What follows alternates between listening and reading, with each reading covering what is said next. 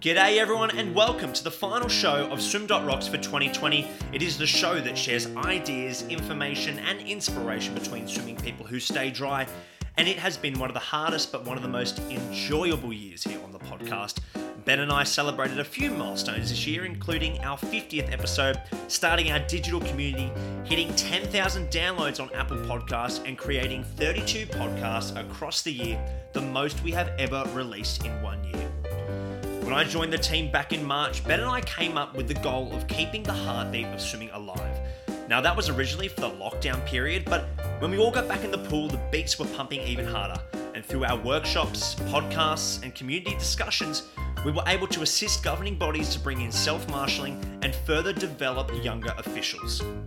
To celebrate the completion of our third year, we decided to look back on the 5 most popular podcasts of 2020. To start off, we look at one of our most recent podcasts when I talked to Gary and Susie Toner and Graham Carroll to celebrate their achievement of being inducted into the Australian Marathon Swimming Hall of Fame. We're going to dive straight into it when Graham was telling us about his rivalry with Gary and Susie's Team Toner.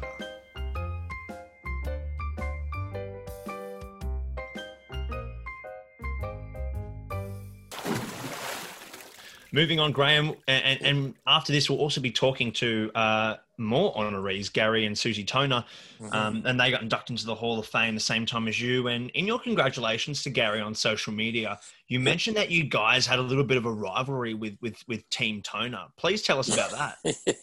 Well, Gary rose up with his swimmers as well at the same time we were coming through, and basically, if you wanted to represent Australia in open water swimming, you're either in his team or you're in my team. Oh, wow. All right.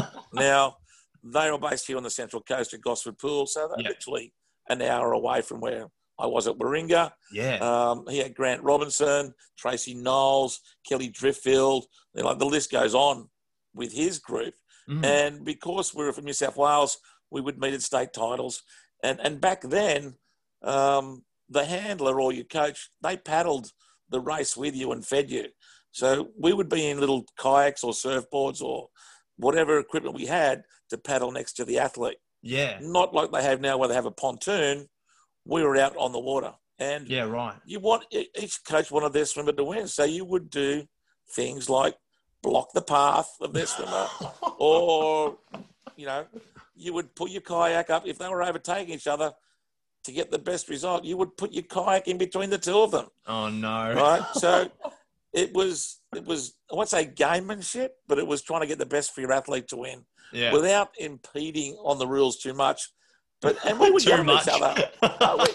We'd give it to each other out in the water. And it's like, I won't say best mates afterwards, but we were friends. Yeah. And I swam against Gary years ago, and we just wanted our athletes to win that bad that we would do anything we could to help them do it. When we were on a team together, like the Australian team, we were best mates. We had a ball. Yeah, fantastic. We travelled together. And Gary might tell you about the time in Fukuoka where the canoes they put us into, all the little blow-up rubber dinghies, both of us couldn't fit in them with 2 other people. It was ridiculous. And they had storms come up and pontoons blew away. And, we looked after each other when we were away, as Australian people do. But when we were, competing against each other, our clubs, we wanted our athletes to win. So the rivalry was a healthy one. It made us better. It made our swimmers tough. And we have total respect for what each other has done in the world of coaching, open water swimming. And mate, he had some great athletes, I'll tell you. Now, you guys had the privilege to travel, all over the world with marathon swimming. And Susie, I'll start with you. What was your favorite destination, not just for an open water race, but also the favorite destination in general? Graham says his was swimming around Manhattan with Shelley Taylor Smith, but what was yours? So 1995, Malta, Sicily? 96. So we did the World Cup first in Lake Evian. That was pretty amazing. But then we did some team events down in Italy, and we did a swim from Malta to Sicily. Everything from the palace that we stayed in to running across the docks in the middle of the night because the race was sponsored by the mafia and we weren't supposed to get on this boat, and we got on this boat in the middle of the night and there were dogs barking and we were running, and then we're like no lights out to go across to wherever we went. So we were just blindly following what we were supposed to do to get to this race. And then we were in a pirate ship basically for the race, a big wooden schooner type ship that we were competing against the Italians and the French and the Egyptians and that was the Hungarians. most, and swimming through the night in the middle of the night. And the boat broke down and Gary says, Grant, keep going. And there's no lights, and Grant's just swimming off into the darkness in the middle of the, it was some crazy times. It sounds that was the most amazing trip for me, definitely. Sounds more like a maritime world war with pirate ships. I can just imagine pirate ships with French flags and Italian flags and Australian flags. There was, some illegal things going on in terms of maybe dragging on the boat or, all interesting. It was good fun. Gary, what about yourself? Like Graham, I like the American races, but my favorite one was Atlantic City. Yep. Great venue. You got all the casinos there along the foreshore. You come out and swim into the ocean. But the challenge of Atlantic City is that once you enter back into the bay, you're swimming against the current. And it is so hard. And they have thousands of people lined up along the beach and then and into the bay, all cheering everybody on. It's an event that's televised live. It has thousands of people watching it. A great event for me, and great memories of that. But races that really stick in my mind and venues that were different is like going to race the Nile Marathon in Egypt. Wow! All right. Where we're all in rubber boats and our IRBs are crashing over another team's IRB, and you get into a little bit of a push and shove with your competitor coaches. And then there's dead cows floating down the river. Oh no! And yes, or someone's going to the bathroom as you swim past them. Oh no! So that race. While the venue was absolutely awesome, we got to see the pyramids and a whole lot of Cairo, and that race has some very dramatic moments in it. Oh, that's insane. Graham mentioned to you about Fukuoka. He did, Going up to Japan, and it's a typhoon, and we try and get in the boats and swim and do this race, and our boats keep sinking. But the swimmers keep going. My boat was fine. My boat. Oh, was it? Oh, lucky you, Susie. That's fantastic. Some fantastic and enjoyable stories there from all three of those incredible coaches. And now, for our fourth most downloaded episode, we are moving from coaches to technical officials as we take a look on part 4 of our Young Officials series. Now, Toby Williams is no stranger to the vast majority of people on pool deck. With his full head of hair, cheeky smile and persistent banter, he's been carrying the flag for young officials for many years.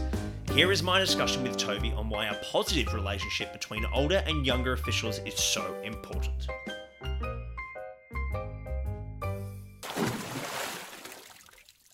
Let's talk about that mentoring, that buddying system, that relationship between, a senior referee and a junior referee. When you first became a soccer referee, did you learn from other senior referees? We know you were talking about the linesman, and most of the time the senior referee is the guy in the middle and the junior is out in the wing there. What was the conversation, the relationship like between the senior and the junior referee? Back then, we didn't have an official mentoring system. Right. As such. I was fortunate that I had a neighbour, a family friend who was a referee at the time. And I remember my first game was up at Terry Hills Oval. And he picked me up, took me to the game. We talked about things in the car on the way there. We blew the whistle a few times as a bit of practice, and he stayed for my first game. Now, I was fortunate to have that, and I've remembered that ever since. When I became president, we further refined our mentoring system that had been developed over the previous 5 years, perhaps, to cover almost 100% of first-year referees, those incoming entry-level referees, on their first games. So close to 100% of those referees had a senior mentor there not necessarily senior in terms of age. It could have been anyone from 16 upwards, but an experienced referee there on the sideline, greeting them before the game, staying for the whole game, having a debrief after, and then providing a report and answering any questions. That's hugely beneficial in officiating football, because if it's going to go wrong, it'll go wrong on the first game. They'll get abused by some idiot parent, and then they won't come back. Yeah. And they're lost to it. You know, they have one bad experience and they're gone. Fortunately, when unscrupulous coaches and managers and spectators see that senior experienced referee there on the sideline, they're more reluctant to engage in behaviour that's going to be frowned upon. And I guess they kind of see that, you know, that it might be one of their first games because there is that senior referee there. And they cut them a bit more slack, as they should. I mean, they should do that anyway. There's no referee that goes out onto a pitch to have a bad game, you know. The same thing, no starter steps up onto the platform and says, right, I'm going to get someone for starting before the starting signal today. You go out and do your best job, and people should recognise that always, but they don't. So that mentoring system, and it's proving just as successful this year. Basically, we have a spreadsheet, all the games are there. The mentor group logs in, has a look, puts their name, allocates their own name against the junior referee at a time that's convenient to the mentor, and they go off and do it. That's proven to be hugely successful. That's incredible. And I think that is probably a way that swimming could go. We not only because it will give them experience of the rules and regulations and also like a technical official coach in a way, but also the social interaction between it. You know, as I said to Lucy last week, you know, she said it was great, you know, that Dave knew people and could lead her in the right direction so she could get to know other people. And also, I guess it kind of bridges the gap between the two generations. So that, you know, the culture doesn't become, technical officiating is just a senior person's, you know, job or volunteer time. You know, it's everyone's communal, and to as I said, bridge that gap. I think that's very important in swimming, having someone to bridge that gap, because certainly when I started, it was senior heavy. And when I say senior, I mean 60s plus, you know, that's been right. That's not quite the case as severely as it was back then. But, you know, most young people are nervous or don't have experience in approaching or working with or talking to older generations. So to have someone certainly like Dave Cooper, who is a top official, a FINA official, and has been around for a long time, but is not quite that old. He's somewhere in the middle. Yeah. As a conduit, that's terrific. Now, while we're on that culture and that relationship, I've heard some young people, you know, who are becoming swimming officials, they don't find it appealing because, you know, some senior referees talk down to them and make them feel inferior. But also on the positive side, we're talking to Isaac Wilson, and he said it was great because he got life advice from them and how to deal with things through life. Also the sport as well. But I think we need more positive attitude, not just, he's some young punk, you know, coming to, you know, think they're better than me. Like, as we said, you know, that mentoring system is incredible.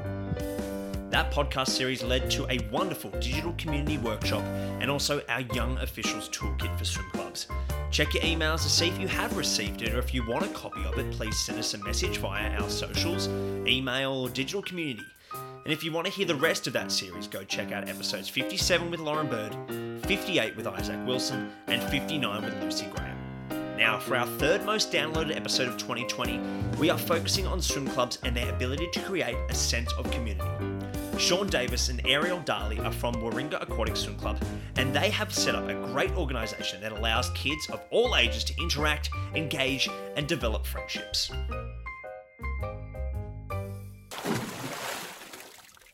Guys, I just joined the club a couple of months ago, and it has been fantastic. You know, when I joined, and we were at the first club night that was there, you know, my goal when I move to a swim club is I want the oldest swimmer and the youngest swimmer to know each other and know each other by name.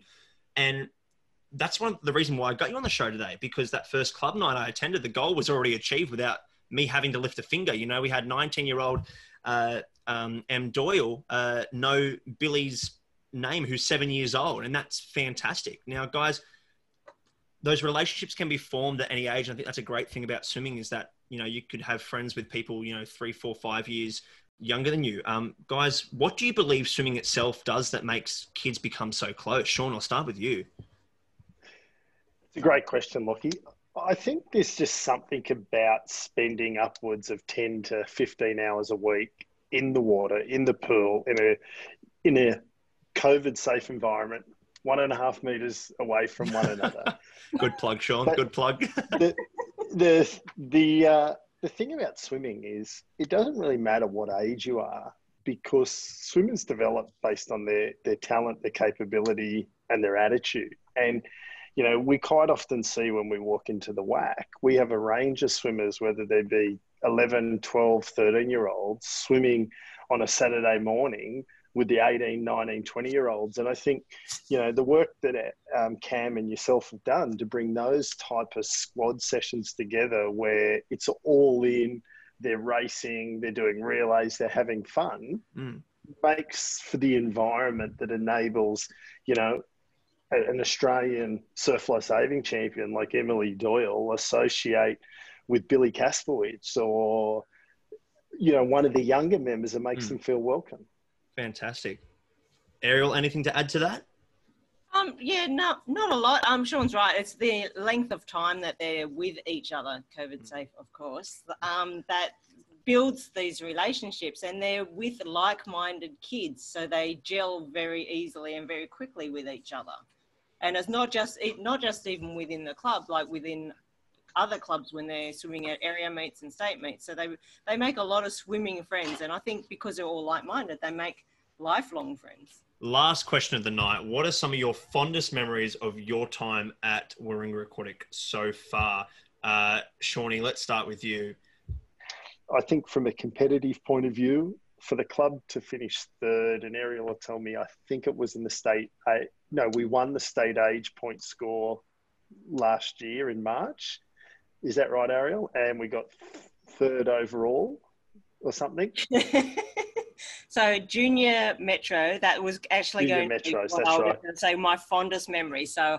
I wasn't at junior metro initially. I obviously don't have a kid there. I think I was meant to be doing something.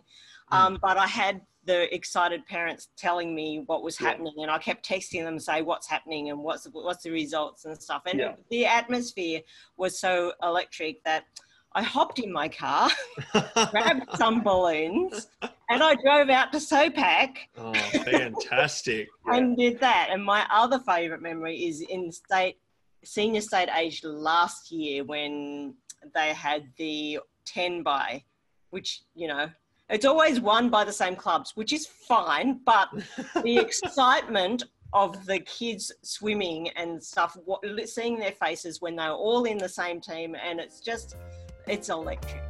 A fantastic story from Sean and Ariel there, and it is so great to hear stories about a lot of different clubs and to hear the other 2 episodes from our club community series. Go check out episode 61 with Dave and Joe Potter from Mingara Aquatic Swim Club and episode 62 with Debbie Totoli from the Kincumber Pacific Dolphin Swim Club.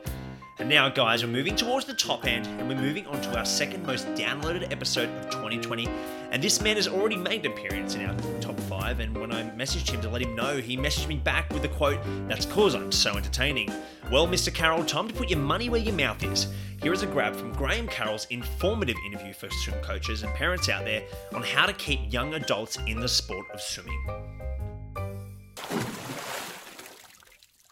Then also, know that you went to the Olympics. You went to Sydney 2000 for Bolivia, was it?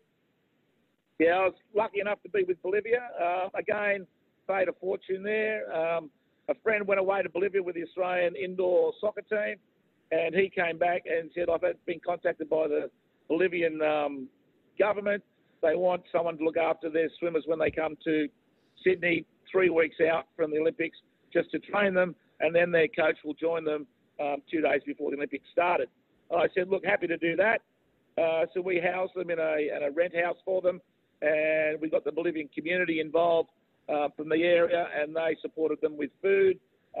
Every day they would make meals for them. They came and trained with our program. There were 2 athletes. One was a backstroker, and the other one was a breaststroke girl. It was actually her 4th Olympics. She'd been going to Olympics since she was 12. She was now 25, 26. And through that course of training with our programs, the boy, Marciello, was a backstroker. He went from a 105 backstroke of 59, and he was just over the moon and stoked with that at the Olympics. And Katerina went from a 122 breaststroker to a 114.3.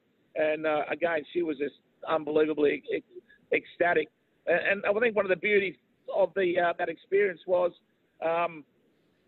they had never trained in a 50-metre pool. They'd only swum in 25-metre pools, and to train in a 50-metre pool for 2 to 3 weeks was fantastic. Now, on the day of the Olympic Games, they found out their coach couldn't arrive, so they said to me, do you want to be at the Olympics with us on our team? And I was over the moon, but I sought out Australian Swimming's opinion, and Alan Thompson said to me, you get the opportunity, mate, go. We're not holding you. And so that afternoon, I went over to the Olympic Village with the chef de mission from Bolivia, and we went through the process of being a member of the Bolivian sporting team for the Olympic Games. So also something I want to talk about is Swimming Australia has addressed this, but also the maturation rate of kids. I know there's a lot of kids who, you know, me personally as well, who's a skinny person and, you know, not naturally a big muscly person, that can put a major effect on a swimmer's mindset, you know, not being as strong as someone in training or, you know, on the blocks. How do you deal with someone's mindset if they are in that kind of zone? Okay, what you got to do your research when it comes down to that area, and you got to show them that there are champions are made from different shapes and sizes in all different sports. You can isolate that down to swimming and show them pictures of your Matt Biondis, your Ian Thorpes, your Jaegers, and even Matt Dunn, and those types of body shapes, and how they were still able to produce world record times and world record performances. And in women, it's very similar as well. Some of our best swimmers have been, you know, under 5'5", 5'6". But then you look at Emma McKeon, who's long and tall and lanky. Kate Campbell's tall and lanky. Yet then you look at Bronte, a little bit shorter, but also a bit more powerful. So you've got to just show that the athletes that it doesn't matter what size you are, it doesn't matter how tall you are.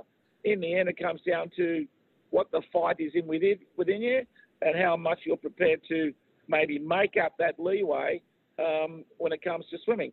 If McKenna's toe wasn't very tall, yet he had unbelievable skills when it came to his turns. So his area of progressing up to the taller person was to use his underwater work. Michael Phelps and Ian Thorpe, both different shaped bodied people. Thorpe had the ability to do underwater really well at their first Olympics when they met in Athens. And then the following 4 years, you saw Phelps improve on his underwater skills so he could then move on to Beijing and win those 8 gold medals. One question that I definitely want to ask you, I know that the 2 years that I was at Woy Woy and you were, you know, very important to my career mentally. I want to ask you, how do you deal with a struggling athlete? I know you're very good at being an understanding coach and knowing what's right for an athlete. To a young coach who's in their 20s and 30s, what strategies could a coach use to deal with a young adult that is going through a rough period of their life? I think what a coach has to do is start to understand the athlete and talk to them at their level, but also try and get that athlete to grow up mentally and vocabulary. You know, when you're coaching 13, 14-year-olds, it can be yes/no answers. It can be a domineering coach saying, we're doing this, and the children or the athletes don't know how to say, wow, why are we doing that? And what I did with you and Cassie as she came through was make you understand why you're doing training, what you're going to get out of it, what are the steps to get to a certain point in your life where you're swimming your best times again, and then dealing with the communications levels where you both are on the same road. You want to go to the same finish line, but you want to travel together, and individually talking to each athlete at their level and being able to not so much control them, but help guide them through those difficult years. And young coaches these days, I don't think they've quite learned that yet. But hopefully, if they get to talk to older coaches, mentor coaches like Dougie Frost, myself, even Dick Kane, you can learn a lot about how to communicate with what you need to that developing age group into senior athlete. It's kind of like a contract in a way, isn't it? Like you got to set out what you're going to do and then get them on board to sign it, and isn't it? Yeah, you set yourself some values about what training's all about. And, many, many years ago, there was a guy named John Henkin who was a world record holder in the breaststroke. And he was a world record holder at 20. And they said to him, well, you're an old swimmer. Why are you swimming at 20? And he goes, well, for the first 10 years of my life, I learned how to swim. For the next 4 years, I put that into practice. And in the next 3 years leading to the Olympics, I learned what I'd learned to make myself better. So swimming is not a short journey. It's a long journey. And sometimes athletes and coaches are after that quick result or that high fix, rather than standing in there and saying, you know what, I'm going to let myself go on this journey properly, get the glory in the future. And if I can get it in the future, it's going to be a long glory rather than a quick fix. Some wise words there from the always entertaining Graham Carroll. Check out that full interview at Apple or Spotify podcast, and it is episode 43. Well, here we are, the final leg of this Swim.Rocks 2020 wrap-up, and we are about to announce the most downloaded podcast for the year. Back in May, we celebrated the taxi drivers, chefs, cheerleaders, supporters, comforters, and our biggest fans, and yes, I am talking about all the swimming mums out there. For our Mother's Day special, I had the honour of sitting down with my mum to talk about the ups and downs of being a swimming parent, how to deal with teenage dirtbags like myself, and the reasons why all parents out there should get involved in their child's swim club. Here is a grab from our #1 episode of 2020 with Michelle Vane Tempest.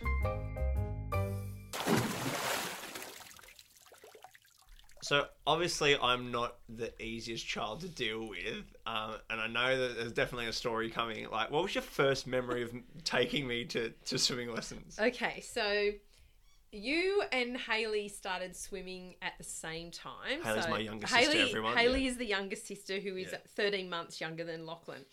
So for me to go, like, we always had you swimming in Nan and Pop's little backyard pool. As from probably 6 weeks old. Actually, I think you were probably younger than that. It was a very hot summer the year you were born. So we were in the water all the time. But it wasn't until Hayley, I think, decided at 2 years of age that she wanted to go for a swim in by herself and fell to the bottom of the pool whilst we were sitting on the outside next to the pool, but like sitting outside of the pool. So we decided that swimming lessons, actual proper swimming lessons were good. So I think you were 3 at the time.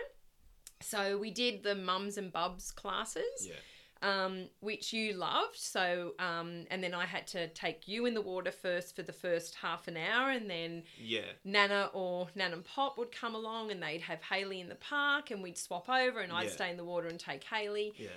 But it wasn't until you got to the next level, which was when you were probably 3.5 at this stage. You'd gone quickly up to the next level where you didn't have your mum in the water with you and you had to go with a teacher. And it was the most embarrassing time of my life because you cried and screamed so loud. Dad and I were kicked out of the pool to make that easier on you for us not being there. So we're on the outside of the pool, sitting trying to have a cup of tea or a cup of coffee while we can hear you screaming the whole of Gosford Olympic pool out. So in the end, we pulled you out of swimming lessons for 6 months and decided we'd wait until you learnt to separate a little bit more from us. It was a smooth transition. It was a lovely transition, not. The teenage dirtbag years.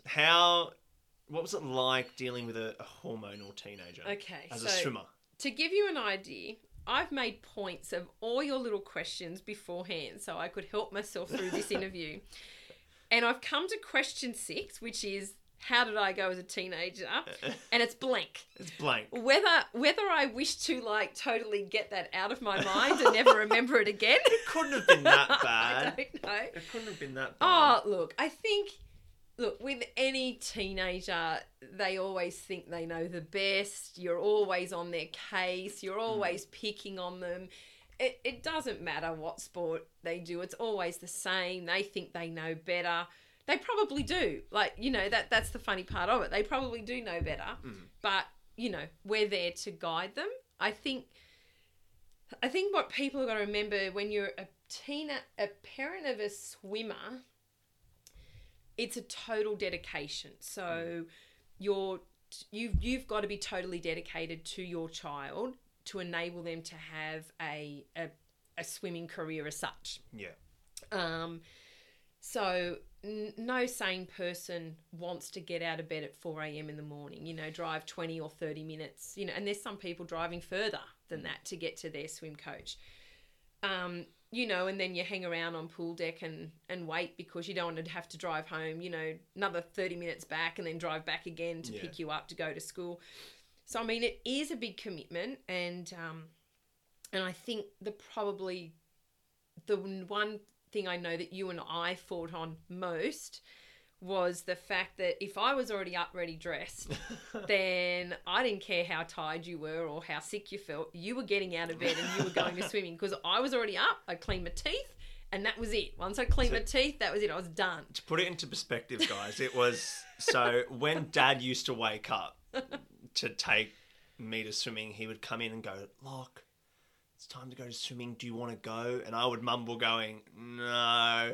And he'd be like, all right. And then he would go back to bed, say to Mum, Locke's not going to swimming. And she'd be going, what?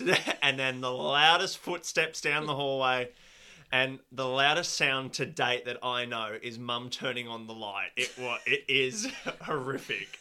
So majority of that time, we were at Mingara Aquatic Swim Club, and especially throughout my time when I was at high school, we were there for 6-7 years, nearly that long. And you played a vital role in keeping that club thriving, whether it be on the committee or helping out as a parent or something like that. What were your biggest achievements, both as an individual and on the committee as well? Okay. So I think what we tried to do as a committee is we tried to run club in a fun way.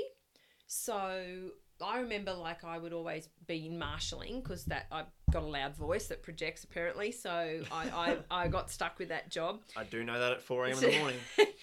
But I think, for me doing marshalling, I enabled the kids to feel a little bit part of being there. I would get the kids to help, call up the next event and they'd all line up each week. It'd be, Michelle, can I call up, the grade A's and grade B's and things. We worked on making club a fun night. We helped those kids that were anxious, there's a few little kids that parents would come up and go, oh, Michelle, can you hold their hand until they get into the water? And not a problem. So I think as a committee at the time when I was there, we made sure that the people in the club were happy. Yeah. And we got a good bonding with them.